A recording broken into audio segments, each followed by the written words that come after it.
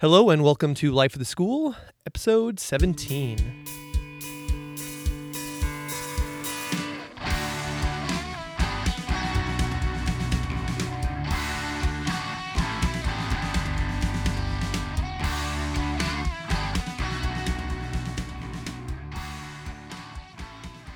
Hello, my name is Aaron Matthew, and I'm a biology teacher from Acton-Boxborough Regional High School. Each episode on Life at School, I like to sit down with a fellow life science teacher and talk about how they got in the classroom, what they're currently working on, and their hopes for the future. This week, I sit down with Bob Kuhn. Bob is a science teacher at Centennial High School in Roswell, Georgia. He has taught biology and AP biology for more than 14 years. Bob is widely recognized as a leader in AP biology community. He serves as a moderator for the College Board AP Biology Teachers Community. Bob was the 2016 recipient of the Kim Foglia AP Biology Service Award. Bob is a frequent presenter at both state and national teaching conferences. He has helped develop and present resources for HHMI Biointeractive, including the Data Points resources. He also contributed to the Unity and Diversity Writing Project with his essay, Being Open-Minded with a Skeptical Filter. You may recognize his voice as a contributor and guest host on the Horizontal Transfer podcast. You can follow his musings about biology and teaching and life in general on Twitter at APBioRoswell. Welcome, Bob. Thank you, Aaron. Thanks for having me. It's great to have you here. It was funny. I was saying that today, this is now Super Bowl Sunday, so I do not think there could be a more appropriate recording of you in Georgia, me in Massachusetts.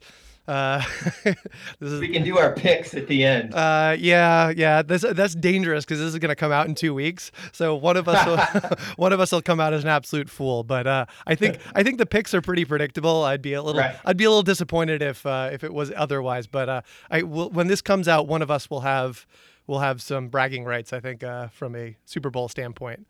Yes, definitely. But from Massachusetts standpoint, we could also just say, well, Matt Ryan, Boston College, we could. That's true. We can always make the claim either way. So, I'm just going to get right into it and ask you, how did you become a science teacher? What brought you into the classroom? Okay, well, it's an interesting story. It's a love story. So, it's a little different than most people.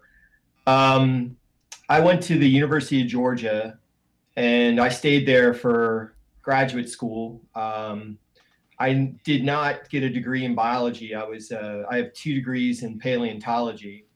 And while I was in grad school, my major professor, she liked to lecture, but we were assigned labs as sort of employees. Like most graduate programs, you work for the school. And it's low pay, but It was my first experience being around, basically freshman in high school. There was only a semester difference between that and freshman in college. So I was in charge of teaching labs and all that. And I really liked it. And I really liked teaching them, and never had any experience with that before. So I went and finished my program, and actually worked for the state of Georgia in environmental protection. It was the only kind of job I could get at the time. And so I became a certified landfill operator. And my job was to travel the state of Georgia and inspect landfills for groundwater contamination and methane, and help them with design. And in Georgia, we have a lot of pit landfills that at the time were not lined. So there was contamination all over the place. So it was really fun because I was 25 and had never seen the state of Georgia outside of Athens. So I got a really good education about the state of Georgia and the diversity of it. Anyway, I met my future wife in graduate school, and she went to teach in Korea for a year to teach English. And so we were away from each other for a whole year, and that was before the internet and before email and stuff. So it was very difficult. And when she got back, I was still working in environmental protection, and she said, well, I want to go to law school. And so she got accepted back in Athens. And I said, well, look, I can't handle being away for another year. we got to either break up or I've got to switch jobs. And so I decided that, I'd always really liked teaching. And so I went with her to Athens and enrolled in a teaching certificate program while she was in law school, and ended up actually working in a middle school while she finished up law school. So that's how I got into it, a very different pathway than most people. Yeah, and getting into middle school of all things. Sixth grade, Oh, sixth yes. grade. Yes. Yeah, I think that everybody who teaches middle school deserves, like, combat pay. I describe our middle school, or I describe all middle schools as hormone soup. Uh,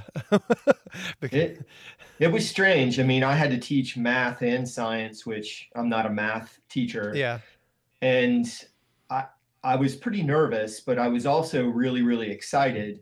But I had no experience with kids that were 11 and yeah, 12. I mean, I did not know what I was doing. So luckily for me, I was in a hall. I was the only man in the hallway, and most of the women were older, experienced teachers, and they adopted me and really helped me out. So it was a great experience. yeah. It's good to have those mentors around that are willing to guide you when you when you're first in Yeah. there. So then you start in middle school, you get in their program. Did you stay through middle school until you finished your certificate and then apply to high school jobs? So I had 2 years in middle school. I was already finished with my Okay. certificate, and then my wife got a job in Atlanta, Mhm. and so we just packed up and moved to Atlanta. I had been in Athens for 14 years, so um, the funny thing about college towns is that it's kind of the Matthew McConaughey line in Dazed and Confused. You really do stay the same, and everybody, or you get older, and everybody stays the same Yeah. young age. And after a while, you just run out of stuff to do because it's not geared for you anymore. So we moved to Atlanta, and I started at Centennial, and Centennial had just been built for at the time of the Atlanta Olympics, Hmm. and I've just been there ever since. So I'm sort of a part of the furniture now. So Yeah. Yeah. I grew up myself in a college town. I know very much what you mean, because I went to high school in a college town and then got my undergraduate degree there and then got my master's degree there. And I always do find that when I go back, it is weird. It's like this is it's a town built for like 21-year-olds. Like, right, it's, you got like 9 coffee shops and like, 9 bars, and it really is it's a great place if you're, 18 to 25, but it does, it is hard. You have to find sort of your own community in there. It does change as you age. So, I still miss it. There's still things you miss, like that you're in the middle of the nowhere and all this culture comes to the college town. But if right. you're in a big city, you absolutely get the culture there as well. So I miss the music. I mean, yeah, Athens was pretty famous for its music, and I do miss that part of being able to go to 3 different venues on a weekend and seeing cool bands. yeah, So yeah. I anyway, I know what you mean.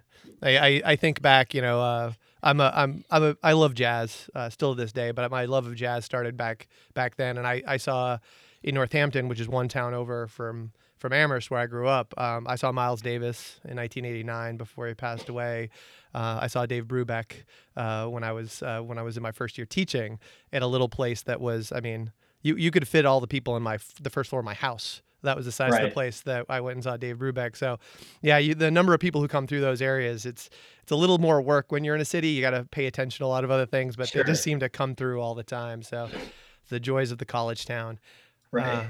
so one of the big things that I know that you just finished your Georgia State, your Georgia Science Teachers Association conference there. What were you presenting there at this time? This time around.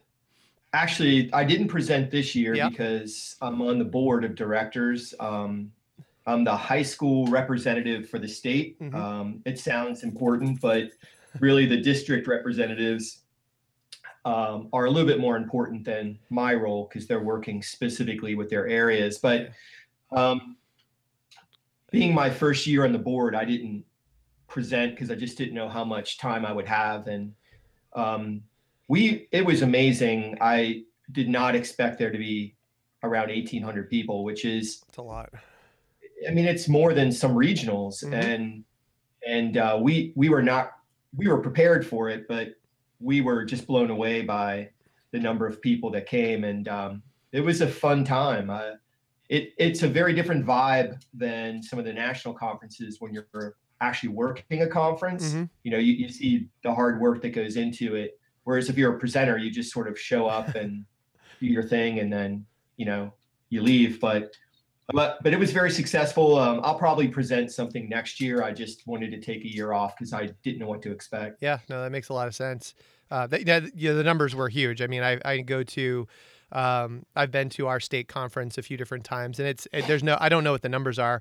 I'm a little bit more involved with our biology teacher group. And, if we have 100 people who come to the Massachusetts biology teacher conference, that's a big turnout. 100 would be a lot, so it'd be in the thousands. Nearly 2,000 is just incredible.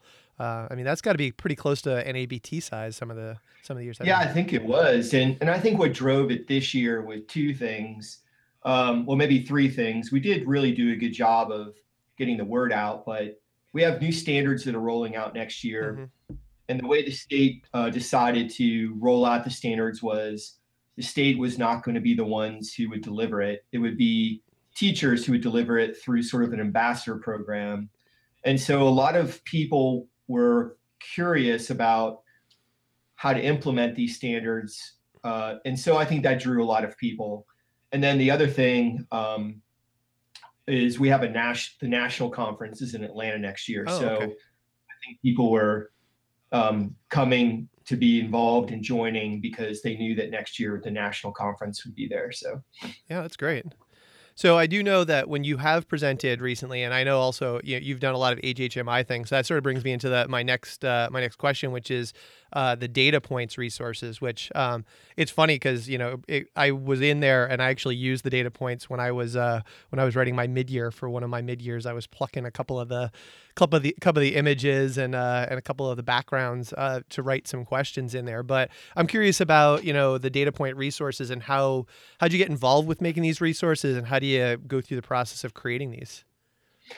Well, originally HHMI were thinking about doing something with data because they felt like with the statistics there was a need for that, and then people were saying that resources of data out there for teachers to get a handle on were limited. So they decided to do this series. In the beginning, it was just going to be maybe 12, and I think they're going to do it every year now. But so really, it's an interesting process. Not a lot of us have access to these professional journals unless they're the free ones online. And that was one motivator, I think, was to make the data more accessible. So sort of the rules are that, so every summer I sit down, I have a colleague, Natalie Dutro, who is a KSTF fellow, who's also an HHMI ambassador. She's helping me now on it, or we're working together, I should say. And so what we do is we sit down and get some input from HHMI about any resources they want us to focus on. But they really give us a lot of latitude to scour sort of the current journals and look for figures and interesting articles that people might like, try to keep it as diverse as we can, as long as it fits into the HHMI sort of themes. And then we put together sort of a slideshow of the figure and our explanation about why we think it's important and what is in the figure. And then we send them the PowerPoint and they take it to the board and they all talk about which ones they think are good or we should wait on. And then they send us a list of about 12 or 13. And we just, we have a timeline and we knock them out during the year and they publish them. So I think professionally for me, it's great because the data points are a wide variety of analysis. There are things that I like, data analysis that I don't usually come across that I have to sort of learn and figure out. And you also get exposed to everything from cell biology all the way up to ecology. So it keeps you current and really excited about what's out there, because it's easy as a classroom teacher to just, you're so focused on your classroom to forget that there is science out there, and it's hard to find. So Yeah. So like it sounds like it's a funnel process. So to get down to that, say, dozen, how many different, how many different things are you proposing to get down to that dozen? Are we like 30 different, yeah, something like yeah, that, 30. 25, 30. Yeah. And then every once in a while they'll say, we have a resource that, or a short film or something that's coming out. Um, you know, can you try to find something that sort of goes along with this idea? Yeah. So we did that with, there was one short film that involved a scientist who studied bats and moths, and they were looking for some sort of echolocation type data point to go with that. And Yeah. It's hard because you can't, besides science, you have to look at the journals that are free, Yeah. because you can't just start grabbing people's work and start taking their figures and talking about them. So It's got to be. it is Yeah. interesting to see, like for the echolocation, I really, really wanted to look for something on elephants and the low sonic communication, but it was really hard. I mean, I couldn't find anything out there that was really appropriate. So sometimes you don't really get what you want, but Yeah, I'm curious what'll happen as, there's all this talk about we've got PLOS and we've got a few other free ones like MBio and MSphere, which are from the ASM journals, that they have the free ones that they put out there. But there's also like the bioRxiv, the preprint servers that are going out there, which seem also, I'm curious to see how, with journaling, online communication, how some of these things might change. I tend to use PLOS a lot for my students when I have a couple of assignments where I have my AP students break down journal articles, and I pretty much say, yeah, go to PLOS, start your search there. And because those are going to be free and they're going to be available. But it'll be curious to see how, I think there's definitely discussion about whether or not we should have more accessibility, or whether or not there should be more journals like PLOS.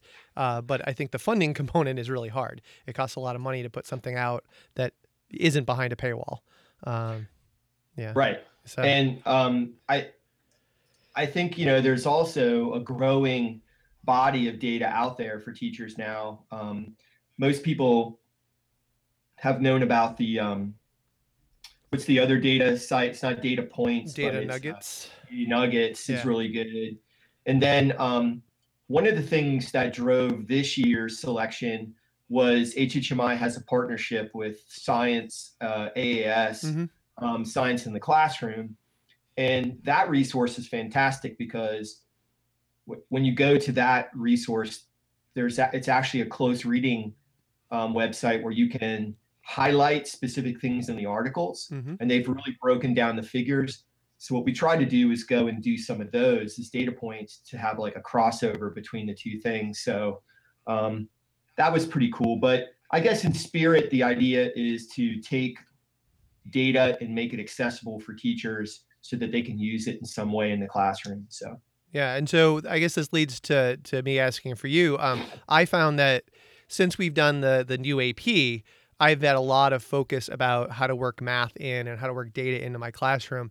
And now I'm sort of puzzling over how do I get it into the other science classrooms in there? So, are you using this as an entry point for your students, or do you tend to use more, student generated data for the data discussion, or do you find that it's a blend of using data and data manipulation and sort of that computational thinking with your students? Where do you get the bulk of your data for discussions with kids? Well, I mean, there's classic data stuff that like for example, the Finch-Beak graphs that are just fantastic, right? Yeah. They're not going to be able to replicate anything like that, even if they do some sort of activity in the classroom. So there's stuff like that is sort of priceless. But the data collection that you can do in class, especially if you have 3 or 4 classes of the same, you can really, if you do multiple trials, you can really get a pretty good set of data. And what I find is the kids have been conditioned. I don't, I'm not going to blame another grade or anything like that, but I think over time they've been conditioned that the experiment is the fun part. But really, my experience in science, the experiment was the nerve-wracking part. Yeah. The data was the fun part because you're figuring out what it all means. And so when we collect data in the classroom, there's this tendency for my students anyway to sort of try to blow off the data and say, oh, well, the experiment's done. We had a great time with it. And I'm always like, no, I mean, now we have to analyze and see what's going on. And so, yeah, we use a lot of student data. I'll give one class the other class's data and have them try to figure it out. Mm-hmm. I'll give them options where they can use their table groups data, they could use their classes data, or they could use let's say all 3 classes worth of data, and they can see how the data changes.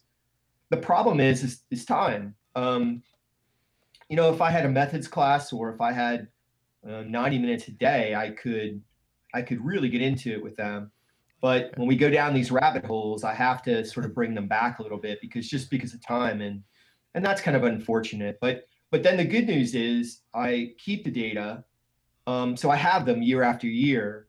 So then, even though it's not the same, let's say like leaf discs or whatever, you have a data set you can pull, and you can actually generate things like quiz questions, Yeah, test questions based on your own students' data. And I think that's really fun, that you can say this isn't made up. This is stuff you all did. So yeah, I find that I do that all the time with when I need a data set for a lab quiz or whatever. I've saved I use Google Sheets like most people right. do. I just go back in and I go, all right, what was the Google Sheet data for this particular lab, 2 years ago or whatever, and so I'll pull one class out and then copy that table and drop that in, and then I'll have them do the data analysis for some other class, and that way I've already got the standard deviations worked out and standard Right. errors, and those type of pieces. So yeah, I mean, I think that's one of those key pieces you say.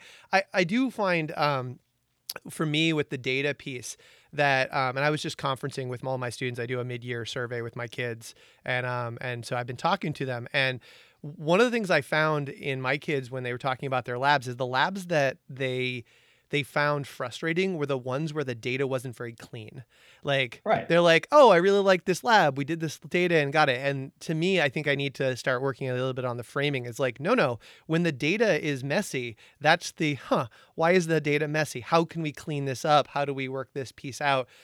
I think the aspect of these students being trained about, there's a right answer in science, Right. is still something that, even though we've been shifting over towards the process of science the last few years, that piece is still pretty heavily ingrained in our students, and that getting them to understand the importance of messy data is still data. It's good data. We learn a lot from messy data.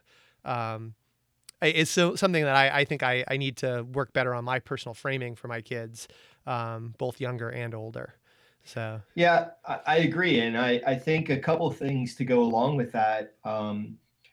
One problem we have is that when they do an experiment and they collect data, more than likely, unless you have a bunch more time that you at your disposal, they're not going to go back and after they, sort of figure out that the data is messy, they're not going to go back and redo the experiment and see what they can do with that. yeah, So like if they get frustrated now with messy data, just to let them know if they go further in science, best of luck, because when you're in a PhD situation or a master's situation and you've been working 3 or 4 years on something and you get a data set, nobody's going to tell you. I mean, they make suggestions, but it's up to you to figure this out. And it's always messy. Yeah. Like I would argue that very infrequently is everything nice and linear and understandable at the beginning, and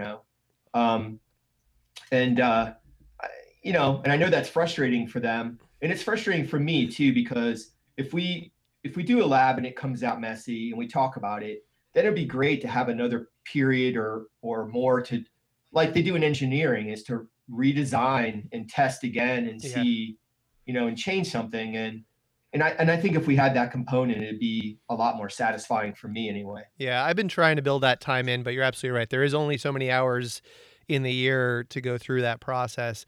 I often tell the kids that we end up doing a lab series, and we're actually in the middle of it right now with my AP kids. I designed this microbiome research project where the kids feed fruit flies something.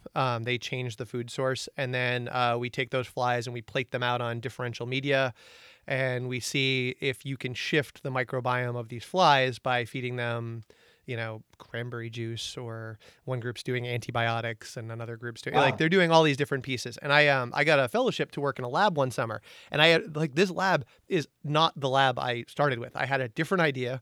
I had a plan. And I was supposed to spend like 6 weeks in the lab, and I ended up spending like all the entire summer, like the 2.5 months of the summer, plus like 2.5 months of the school year. I kept going into lab working on this project. So I spent like Right. 5 months trying to work out this project, and, would go down into cul-de-sacs of labs that yielded nothing. Like just, I was like, well, what if we tried this? And I would go down and I'd work on something, and I'd get back and I'd be like, nope. And then I'd go and talk to some people, and they're like, oh no, you're not going to get data on that. And I'd be like, okay, great. So like, you could have just told me that at the beginning, but Right. I didn't ask the right question to the right person who would have known that. And then I would ask other questions, and people were like, well, we don't know. And then it was a question. I was like, all right, well, now that I've sort of worked this out, how do I, what's the PCR program that I should run on this? Well, there's no protocol, because like this is now my lab. I've got to figure out. So like, what Taq polymerase should I use? We've got 3 different ones in the lab, and what should be the program I run? And so then I would take, colonies of bacteria I would know, and then I'd run them at different temperatures. I had to do that, like sort of working it out for the students. And so after 5 months, I worked it, and then I rolled it out with my students last year, and we got some data, but it wasn't great. So then I went back to redesign.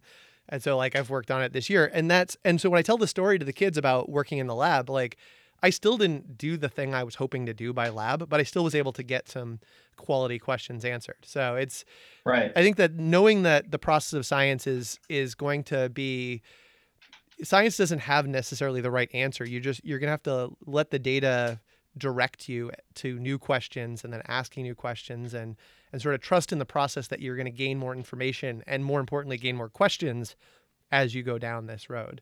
And the kids are really excited when we do it, because they're like, well, what's going to happen when I do that? And I go, I don't know. Nobody, as Right. far as I'm concerned, nobody's ever done this before. So let's give it a shot and see what it is. And it's a lot of fun to go down those avenues.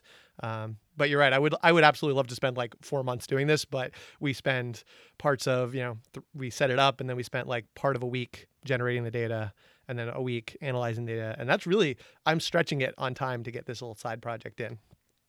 Yeah, and then the other thing too that kind of bugs me in a way, I mean, we teach like an advanced survey class of biology. So if you were focusing on something as an undergraduate thesis or even a graduate student, you'd be in a specific realm of science that you'd be doing all the time. Yeah. But here we jump them from let's say dissolved oxygen measurements to then we jump them to electrophoresis. And so I have to really remind myself that they're getting much more diverse slice of data analysis that you would if you were a professional scientist, because you'd be focused on a specific work. So they don't have a lot of time to refine, because they're constantly learning a new technique or Yeah. a new process or whatever.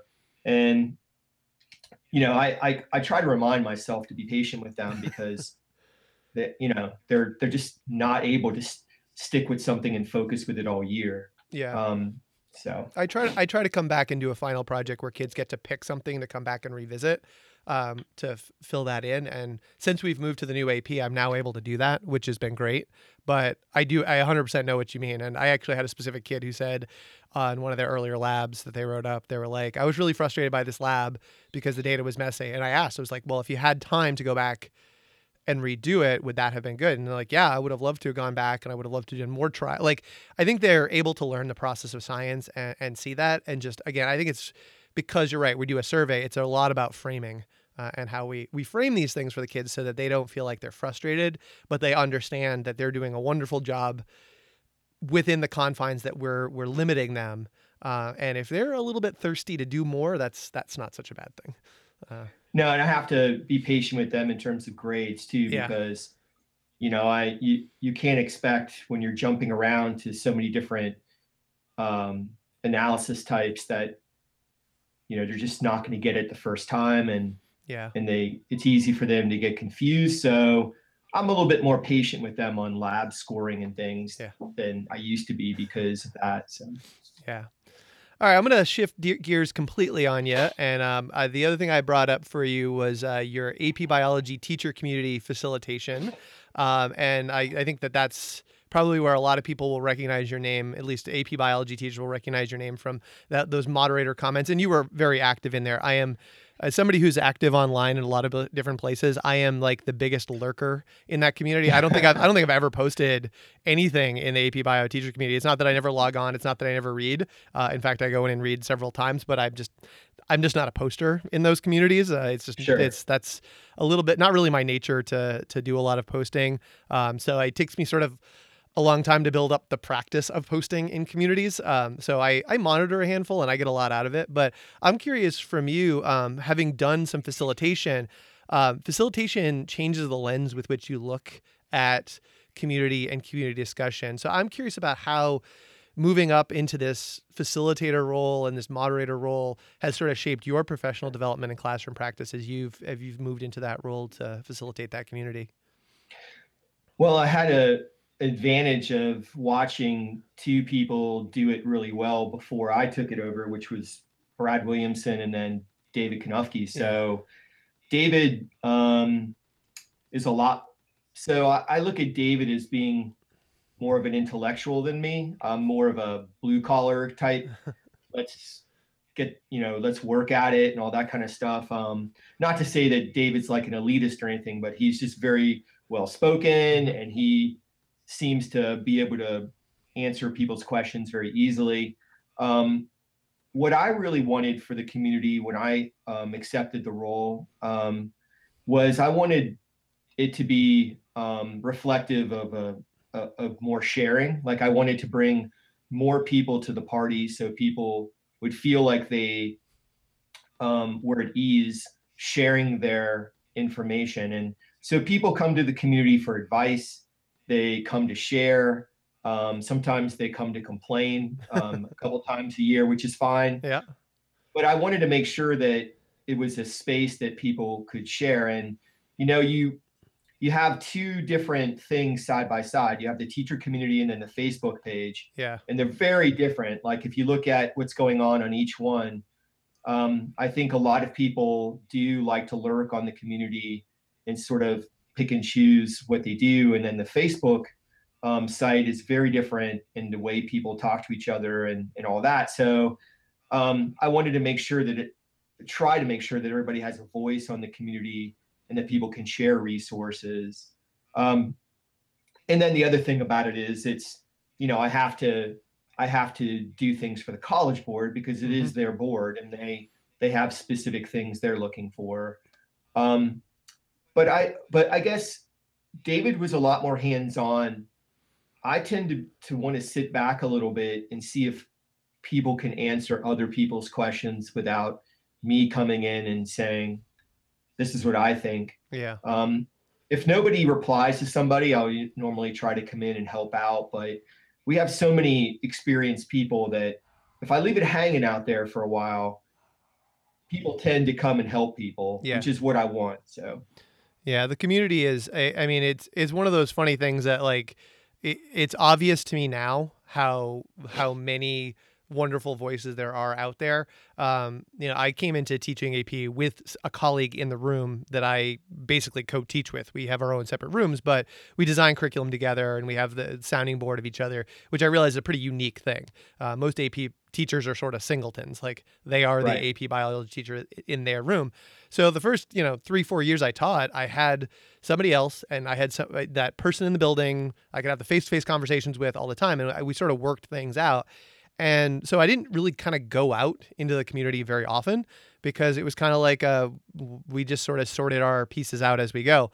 But as I've gone through, and particularly the last few years, and I'm getting into year, I guess it's 5 or 6 now teaching AP, I realized that like we reinvented the wheel a few times, and that I think there's some value to that. I think there's value of working through the process of coming that out.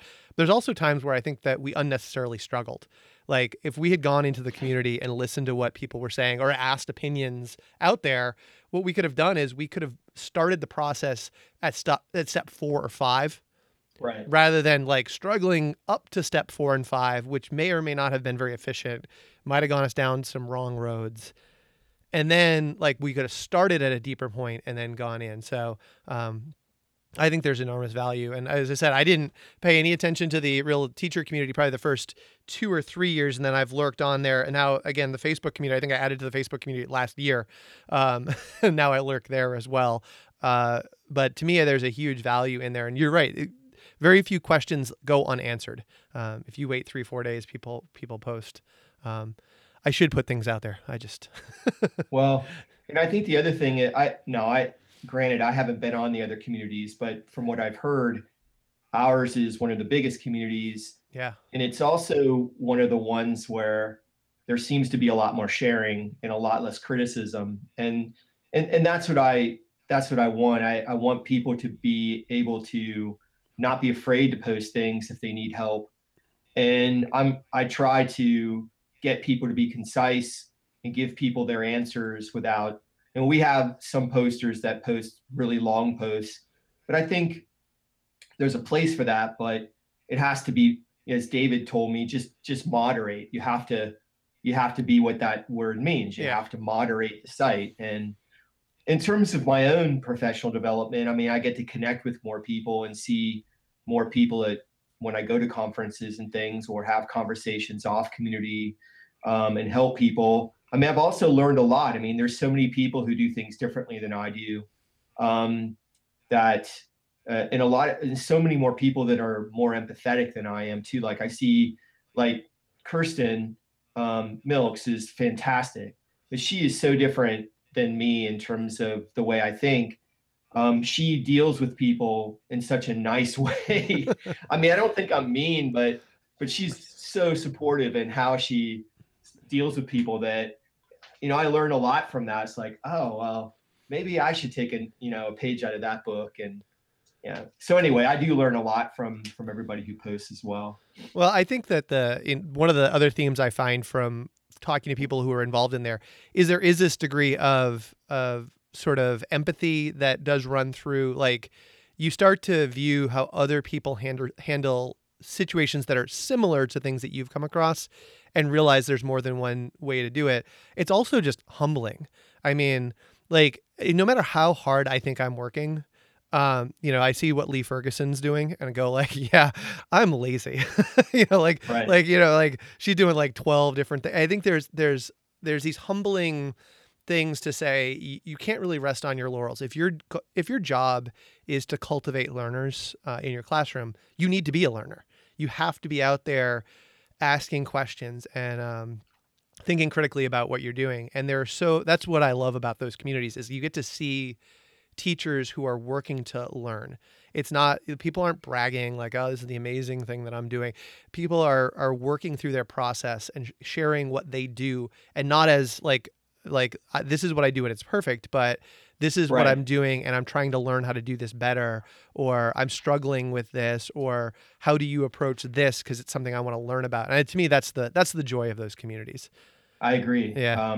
Rarely do you have somebody being critical of somebody else and saying, well, that's not the way to do it. Yeah. Or usually it's more of a, oh, really? You do it that way? Yeah. I never thought of that. Or have you ever tried this? And that's sort of what we're after. We want it to be collegial like that. I have never done the floating discs in the Petri dish like you do.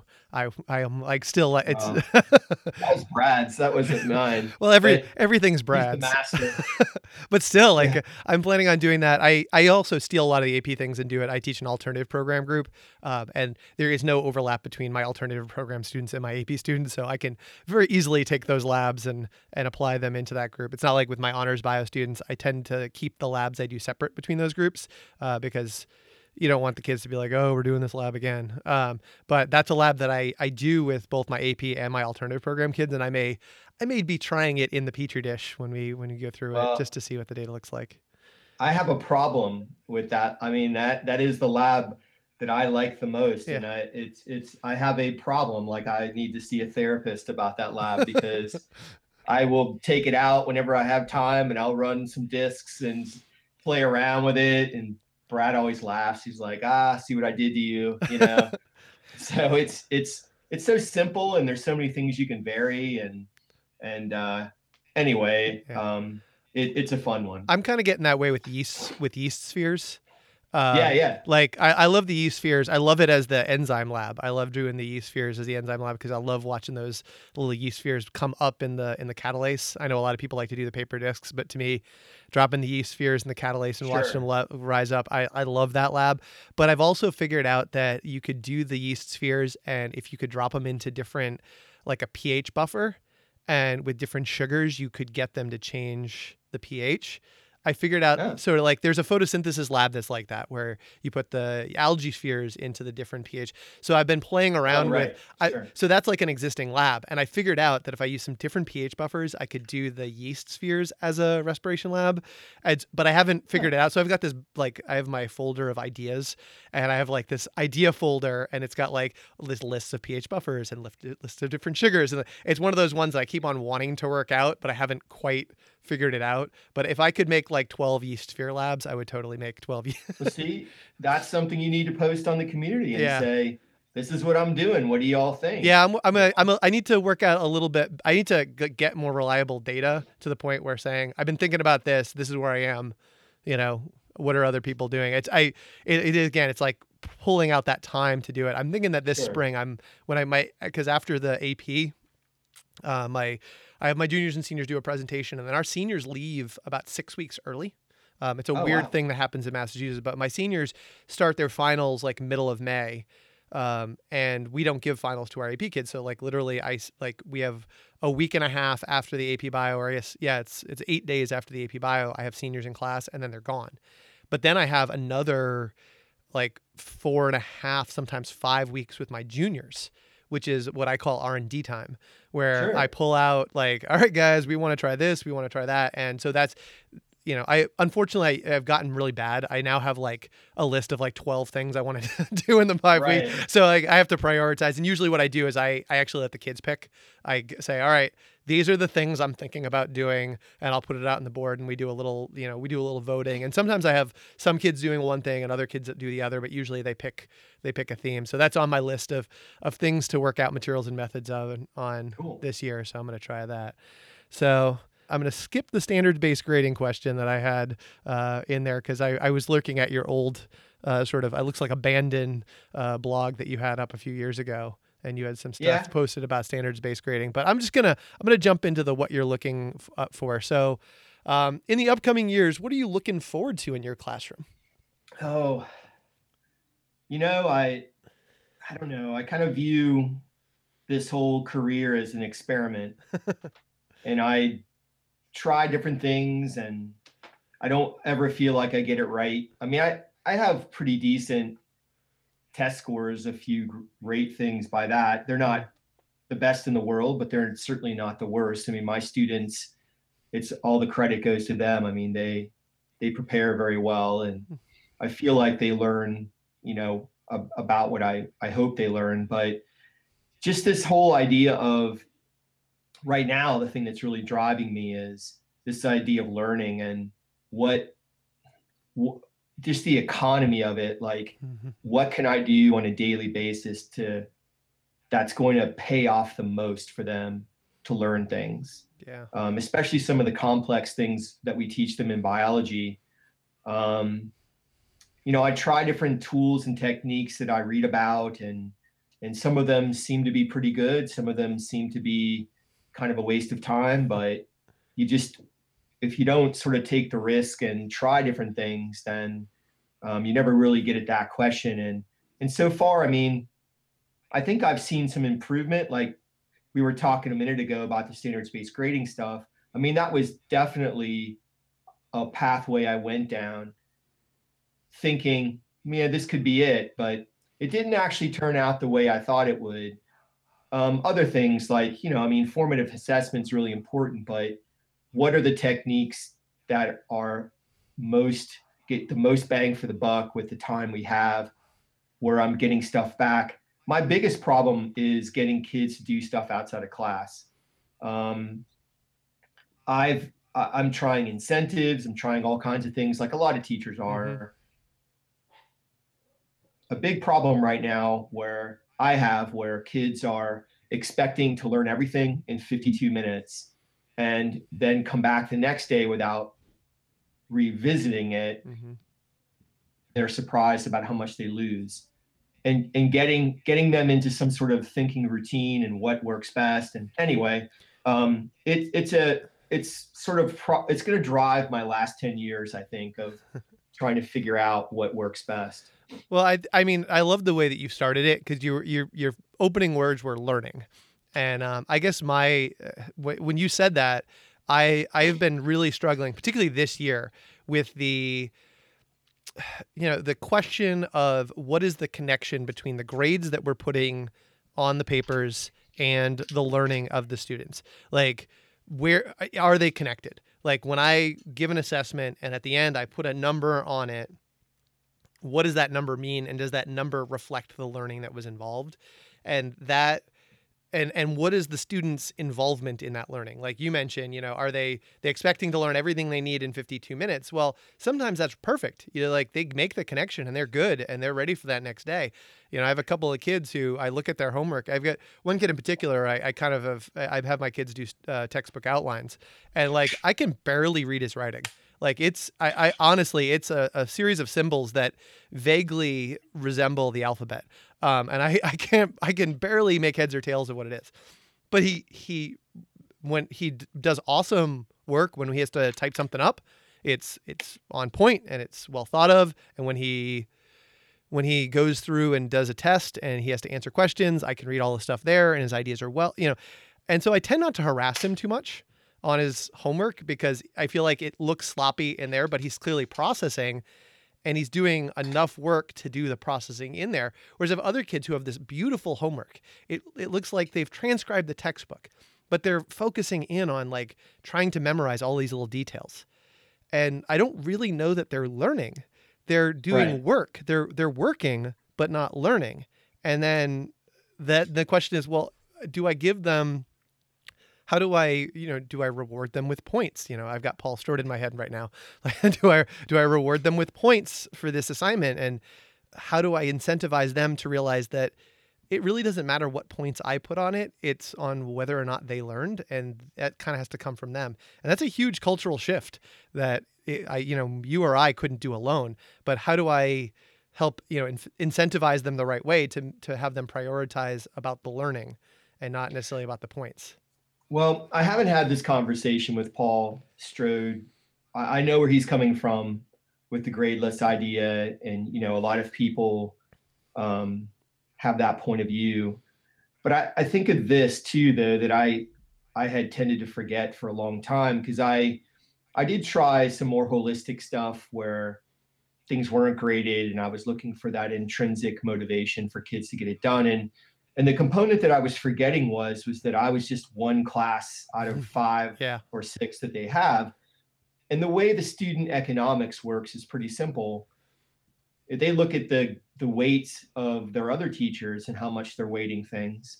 And if your weights are nothing, then your work's not going to get done until the last thing. Yeah. If their math class has 60% weight of homework and you're not weighting it on anything, then they're not going to do your homework because they know that 60% of their grade in their math class is this homework. Yeah. And I don't particularly like that, but I don't know if there's an example of a school getting together and saying, hey, we've never thought of this idea of the student economic system.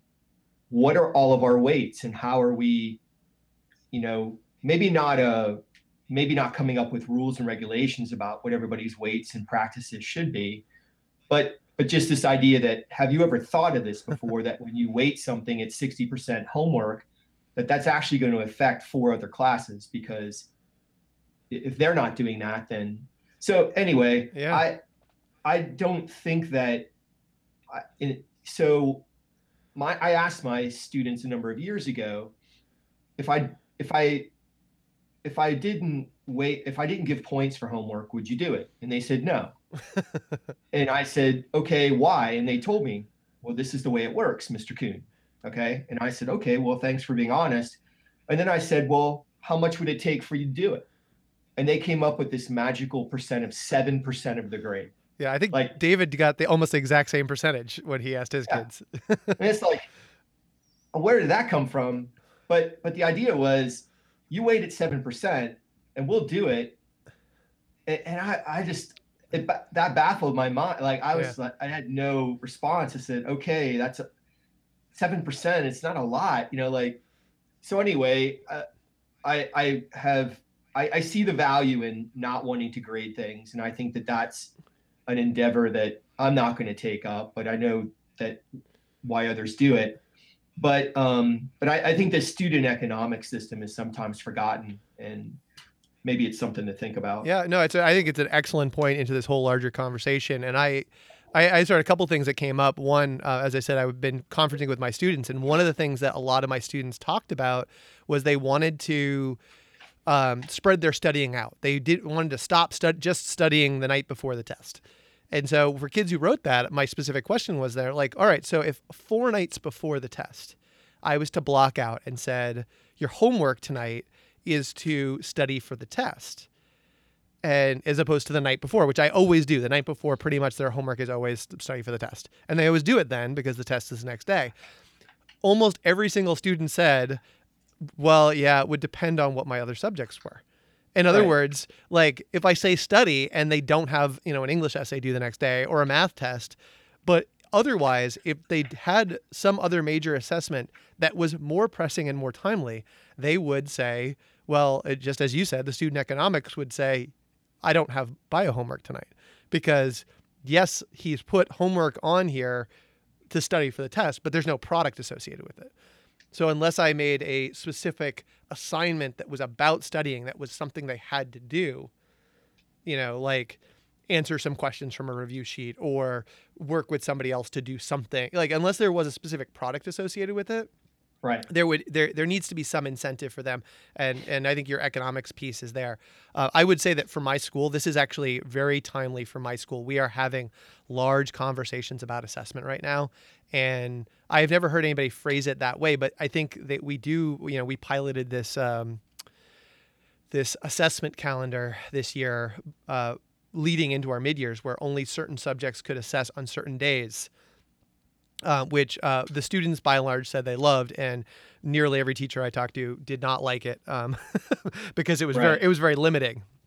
But I do think it fits into that economics piece. From a student's perspective, that's how they think, and we were being forced into thinking like their system of prioritizing in certain ways.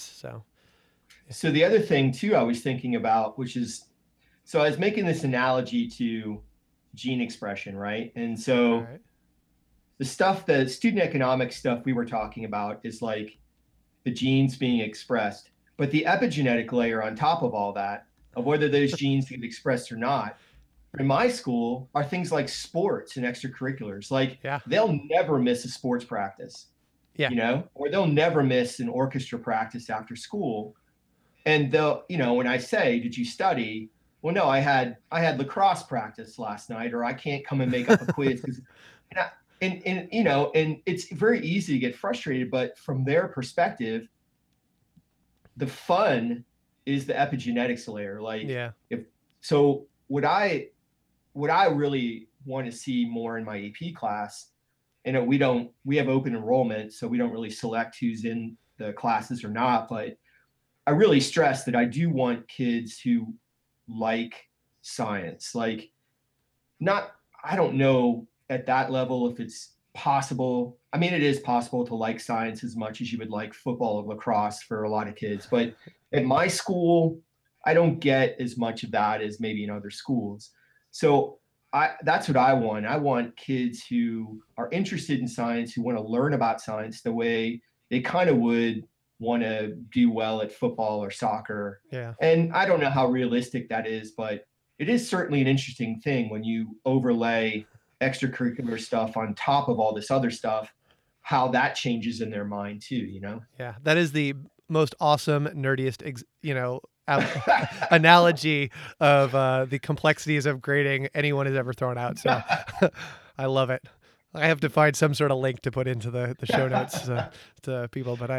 So what we need to do is we need to have AP biology needs to acetylate the learning as Right. opposed to the methylation that happens with the, I'm going to take it a step further, the methylation of lacrosse and football practice. Right. But those things are valuable to them too. Yeah. I mean, it's not like they're not valuable. So Yeah.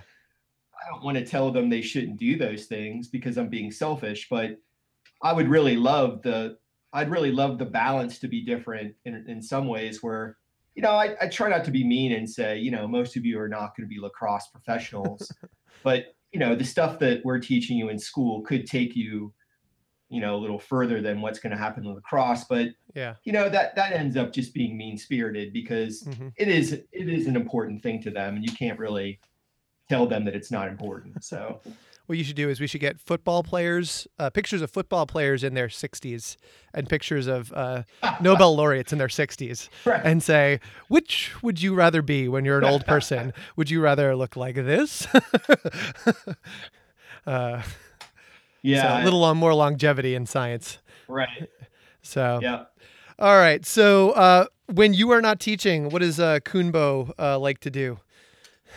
Well, I tell you, I have one child, and I spent a lot of years bike racing. Yeah. And with being, bike racing and riding was one of those things that you had to put a lot of time in to get very little return. And so I wasn't around a lot because I was focusing on, and it was purely a hobby, but I was putting a lot of time into it. I try to spend as much time as I can with my daughter and my family, and whatever that ends up being. I do. I like reading. I'm more of a nonfiction type reader than I am a fiction type reader.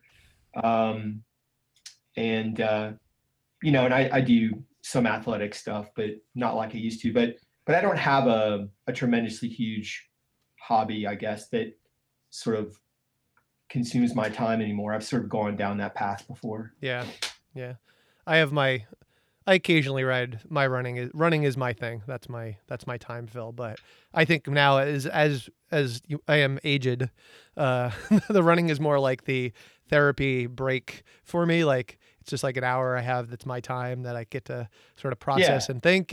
But it's less of a time consuming competitive piece where I'm getting up early and going to the track or looking to push the times as much. It's more something that goes on in the background. But yeah, a lot of cyclists, a lot of cyclist teachers. Yeah, I guess I mean, it was fun.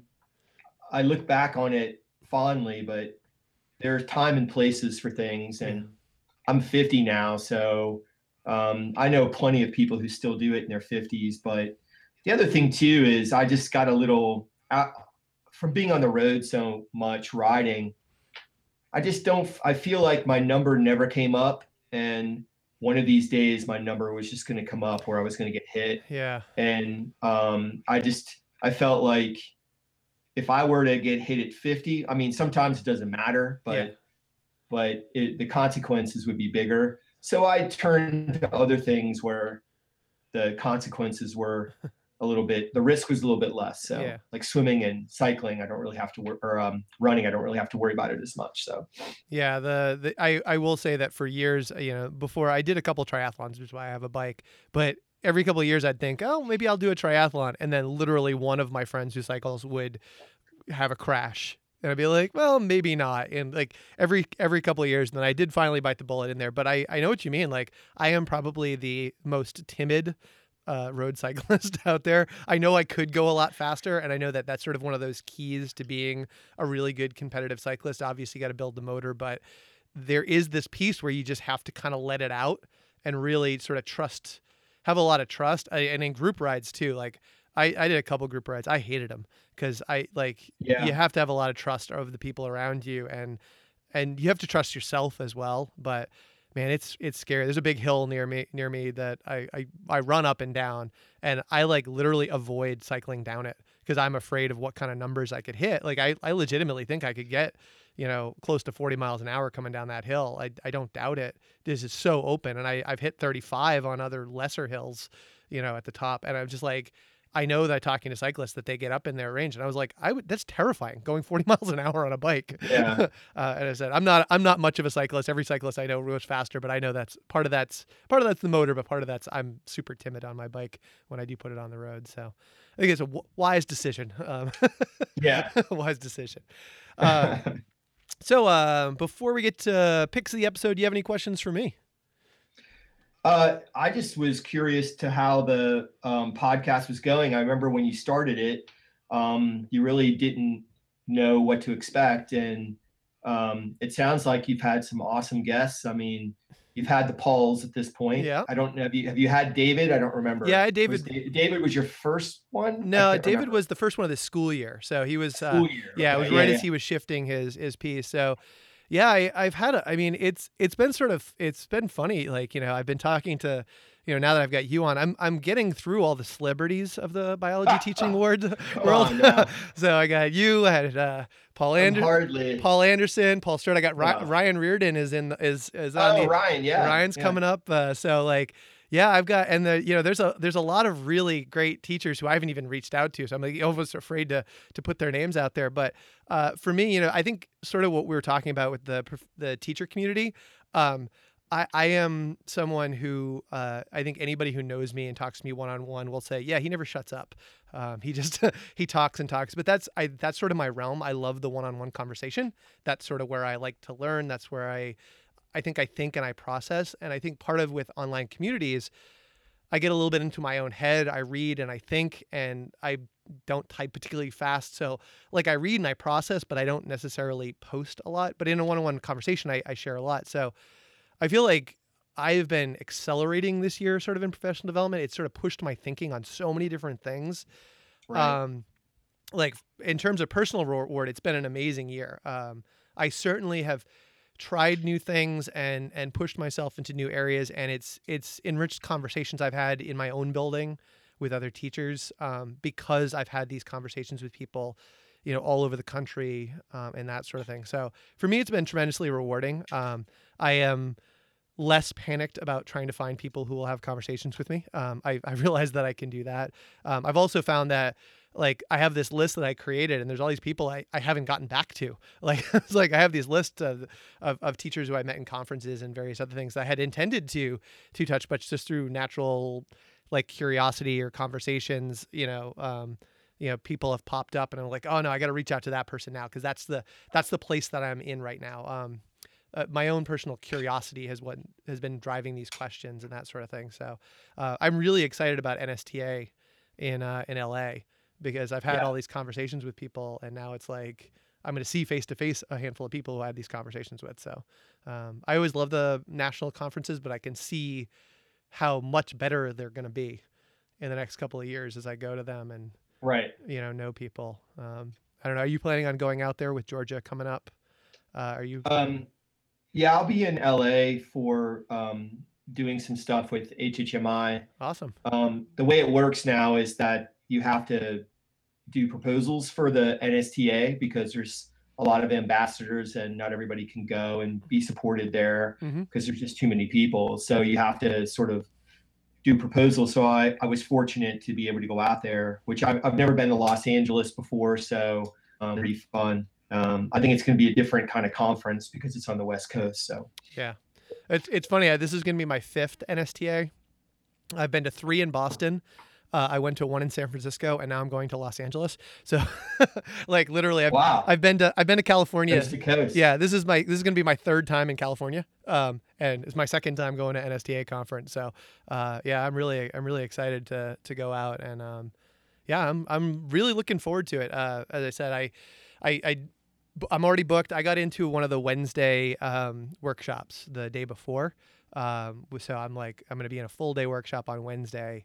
And then I just started to comb through the catalog a little bit, pulling out some interesting pieces. So yeah, I'm really excited. So, all right. Did you get to? Do you have a pick for the episode? Did you get a pick of the week? Yeah, actually, I have two things that were interesting to me. So at the GSTA conference, there were two teachers that presented a session on AP free response notebooks, and they're both local here. They teach at Kennesaw Mountain High School, and they teach AP environmental science. But the idea was that they have each kid has a composition book, and the composition book just is so they paste in the free response question or the fragment of a free response question. They do their writing for 10 or 20 minutes on whatever it is they're doing. And then they get the rubric and they paste in the rubric and they go through, like a lot of us do with highlighters, and highlight where they think they got points. And then the cool part of it is that what they can do then is they can pass the notebooks to another person, and the other person can use the rubric, and they either make a check mark on the highlighted passages where they agree that they got the point, or they do an X, and then they have a place for feedback of why they think they didn't get a point, or if there was a place they missed, they could suggest, well, you missed this part, you should have gotten a point here. And so this is a thing. By the end of the course, they have this notebook with all these free response questions that they've analyzed, and they've seen over time that their free response writing has gotten better and better and better. So I think this is something I want to try. Yeah. As well. It seems pretty simple and very low cost. So Yeah. we'll see. I could see even doing this with some lower grades. I think that one of the things at my school, our kids are like multiple choice question animals. They churn through those, but they don't do a great job with open response questions. It's something that students really, really struggle with. And I do a lot of data analysis that in pieces like that, where when I put on like a lab experiment or that sort of thing, the kids seem to either like it either clicks or it doesn't, and we don't do enough practice. So I could see this being even something that we could do at other levels as well, where obviously we'd have to not pick the AP free responses, but I think there's definitely some value to having students practice and then have another peer editor check their work. I think that's really Right. great. So what was the other one? Oh, the other one was just sort of just a trivial thing, but I just saw yesterday that the Fleetwood Mac Rumors is 40 years old today. So I couldn't believe. I was thinking about if I was in 1977 when that came out, 40 years before that, 1937, that would be the time frame. I was thinking that's crazy that it's been 40 years, but Yeah. anyway, I'm old, so that really made an impression on me. Wow. Yeah, the number of times I have conversations with people and they say, back in 1980 something, 20 years ago, and I'm like, nope, 30 years ago. You lost a decade. I frequently find myself saying that to people that they need to check their dates and their decades. But yeah, I'll have to figure out what music. What was the number one release in 1937 this week? Yeah, don't send the apple tree or some sort of jaunty tune that they were. Well, I was let's see, it was still Depression, right? So I don't know what that'd be a little post Depression. It was okay. Post Depression, but pre World War II. So. Now this is where my sister should be on here because she's a musicologist. This is literally what she does. She does historical music, and although her specialty is World War I area. But so yeah. All right. So my pick is something called a pineapple chart. Have you ever heard of a pineapple chart? I have not. Okay, so this is something I was reading a book it's called a Hack Learning series called Throwing Out Grades. It was about going gradeless. I started reading it right after my conversation with Paul Strode, and I wanted to sort of take a look and see, what was this, was a deeper dive into how do people go gradeless and that sort of thing. So I went in and I read it, and one of the things they put up was this idea of a pineapple chart, and it's a way of putting a chart in a central space, like in a department. I have put it in my department, where people can post like interesting things they're doing in their classroom that week. So, for example, last week I do these chalk marker activities where I take my lectures and I go through them and I convert the content of them into like a question. And so instead of going through 6 PowerPoint slides, I write 6 questions and then I randomly assign the students to the large lab tables and I put a chalk marker out and I have them write out the questions. So that was an activity that I do. It's sort of unique. It's not something a lot of people do. So I posted up. I'll be doing a chalk marker lecture flip on this, and people have heard me talk about that. But I posted like it's happening in this room, in room 258, because that's my classroom. And I posted it in the 2 periods. And so anybody who's interested in seeing this technique could come by.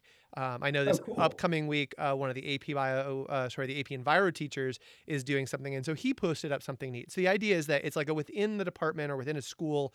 If you're smaller, I mean, my department's 21 people. So like our school, we've got 2,000 students. So just to do within the department is a lot. This is a way for people to share sort of interesting teaching techniques or that sort of thing that they're doing within their room, just to sort of open up the idea. I'm looking forward to hoping some of the physics teachers who do test corrections. They have like a method. They've been doing test corrections for a year, and I've been thinking about doing test corrections.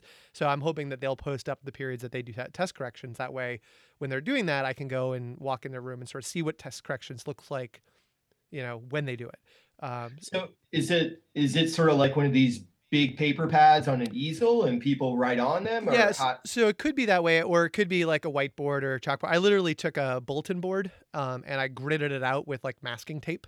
And put Monday, Tuesday, Wednesday, Thursday along the top, and we have an 8-period day. And I did period 1, 1 through 8 over on the side, and then I put a little envelope with a bunch of little slips of paper that fit into the grids, and so you can just write it on and then tack it up on the board. And so that's how I do it. And I know you can do it with a whiteboard or a chalkboard or a big giant easel and just, turn them over every week. But I thought, it's sort of I'm trying to promote sort of that learning culture from the teachers within our department. Yeah. So I thought it was cool. It was different. I hate the name Pineapple Chart because it sounds weird and it doesn't have anything to do with it. I want the name of it to have something to do with what it is. But the origin of it was, they said the pineapple was the symbol of hospitality. That's how they came up with the original name. And I didn't come up with the idea. They came up with the idea. They named it, so I'm sticking with their name. But yeah, I thought it was an interesting idea, and it was something culturally I hadn't really seen. And I proposed it to my department head, and he was like, pitch it to the department and post it up. So we are like literally in week 2 of trying this out. And I've asked people to do it, and I may, plug it again now that I plugged it at a department and said, would you be willing to do that? And people sort of, nobody said no. So I built it, and now at our next department, I'm going to promote it. And so I'm hoping that in the next couple of months, we'll sort of see, does this catch on? And, it's definitely cultural. So we'll see if it does, but. No, I think that's great, because one of the things that you sort of never get to do is see each other teach, because you're always teaching. Yeah. So if there was a way to either do it in your planning period or set up a way for other teachers to watch your class for 10 minutes while you go see something else that somebody else is doing. Yeah. That's great. I'm going to try that, I think. Yeah. Thanks for the tip. So great. Yeah. And I know I learn a lot about what other people do in their, through these conversations and have the flush out. But, I don't even have a common planning period with my fellow AP Bio teacher this year. So literally, literally we have to catch moments where I teach during his, he is off one of my 2 AP classes I teach, but I teach when he teaches AP. So literally, if I want to, I can't see him implement things. Right. I just don't have the opportunity. And it's really tough this year with that grouping. So I'm trying to learn as much as I can from other people. So cool. All right. Well, Bob, this was awesome. This was a great conversation. Thank you so much for setting time aside. This is going to be our mid-February post, mid-February episode. We're up to episode, I said 17. Wow. So it's going well. I think I have to get to 81. I have to break 81. I got to 82 to beat horizontal transfer. So I got to be doing this for like 4 years if that's the case. But I'm committing to try to do 24. I'm going to commit to 24 and see if we can build out. But let me give my credits. Music on this and every episode are brought to you by X Magicians and Jake Jenkins. Jake is a former student of mine who currently lives in LA, so maybe I will see him out during the NSTA conference. That was the last time I saw him, was when I was out in Long Beach for a workshop. And you can download this and subscribe to this at really any place podcasts are found. It's on iTunes. SoundCloud, Stitcher, really any place you can get it. You can get show notes at lifeoftheschool.org. And then you can contact me at Mr. Matthew Tweets or at Life of the School on Twitter. And we said AP Bio Roswell if you want to tweet at Bob and ask him follow-up questions, commiserate about the age of Fleetwood Mac, or see him post his interesting things. So thank you again for joining me, Bob. And I will talk to everybody soon.